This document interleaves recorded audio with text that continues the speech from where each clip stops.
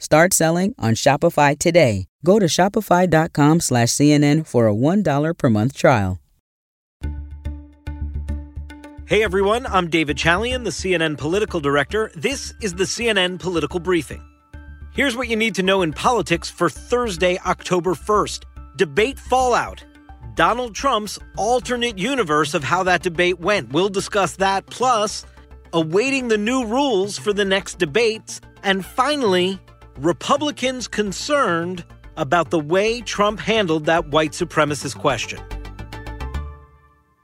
Donald Trump headed to Minnesota for his first campaign rally after that chaotic and terrible debate on Tuesday night. Clearly, the president had a different debate in mind than the one we all saw. Listen to how he described his take on the debate to his supporters.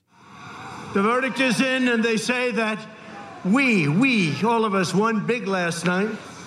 Last night, I did what the corrupt media has refused to do. I held Joe Biden accountable for his 47 years of lies and 47 years of failure. Maybe on Fox News, maybe in the president's head, he was a big winner in that debate, but I don't know that the needle's going to move at all because of that debate, and that is precisely the problem Donald Trump has. My colleague Dana Bash is reporting that people around the president sort of took this moment and said it's analogous to when the president talked about injecting bleach into your arm as a way to resolve coronavirus or to deal with the symptoms of COVID. It took a while for the president to understand and allow that to sink in that that was not a good thing to say.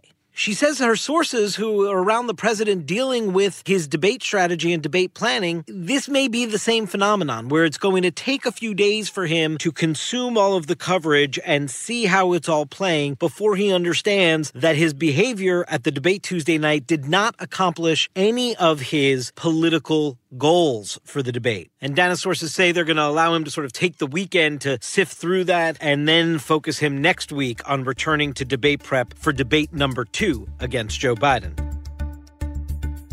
Here's what else matters today. We are still awaiting word from the Commission on Presidential Debates as to what these new rules are or this new structure they're going to put in place to try and avoid what occurred on Tuesday night with the constant interruption, maybe put in some penalties for candidates that don't abide by the rules that they've agreed to. But it's hard to imagine what the commission could possibly put in place that is going to be enforceable in the moment by a moderator on live television in a way that Donald Trump is going to respect. Because we clearly saw on Tuesday night, he doesn't care.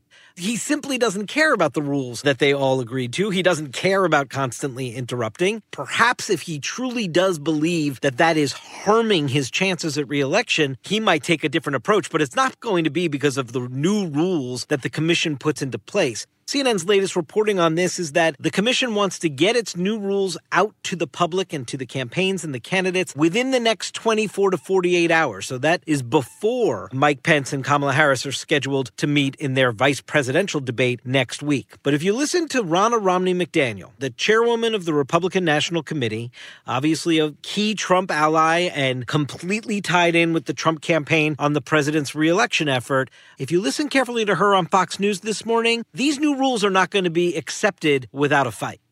Well, I don't think the commission could make or should make any changes without support of the Trump campaign and the candidates. They agreed to certain parameters. They don't get to change those in the middle of the game, as the campaign has said. Now, the commission said that their new structures, their new rules that they're going to put in place are not subject to negotiation with the campaigns. Clearly, this is going to be a point of friction between at least the Trump campaign and the commission. Remember, we've got a debate each week for the next 3 weeks of this campaign season. And finally today, the Republican Party is still dealing with the fallout from Donald Trump's refusal on that debate stage to denounce white supremacist groups. Now, Kayleigh McEnany at the White House today came out guns blazing and just pushed back on this notion that the president didn't denounce it. But again, believe your own eyes and ears of what you saw on the debate stage. On the South Lawn yesterday, the president attempted to clean it up, but was it really cleaning it up? I mean, there's nothing specific. There's no clear, concise, deliberate and specific denunciation of these groups, some of which he claims he doesn't even know about or never heard about, which sort of strains credulity as well.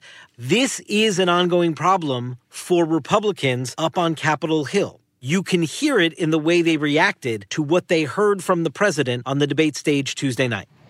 Should the president condemn white supremacy? Absolutely. What was it a mistake for him to leave that hanging out there? Yes. I think he misspoke in response to Chris Wallace's comment. He was asking Chris what he wanted to say. I think he misspoke. I think he should correct it. If he doesn't correct it, I guess he didn't misspeak. I want to associate myself with the remarks of Senator Tim Scott.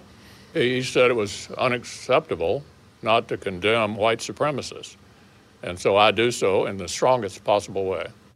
Susan Collins of Maine, Tim Scott of South Carolina, and the Republican leader, the majority leader, Mitch McConnell of Kentucky, all there on the record, clearly trying to brush back the president and the way he handled that question on the debate stage, and also providing a contrast for how they answer that question. You heard McConnell there at the end, versus how the president did so the other night. This is a continuing headache for Republicans. Even with the messy and half-hearted attempts from the president to actually try and clean up the remarks, even with a full-throated defense of the president's position as it comes to denouncing white supremacy from his White House press secretary today, Kayleigh McEnany, these senators, some of whom, like McConnell and Collins that you just heard from, are on the ballot this year with the president. They have to deal with the fallout. It's not just about the president's reelection effort. And you are seeing Republican senator in a very tight contest after Republican senator in a very tight contest doing their best to avoid dealing with this issue at all.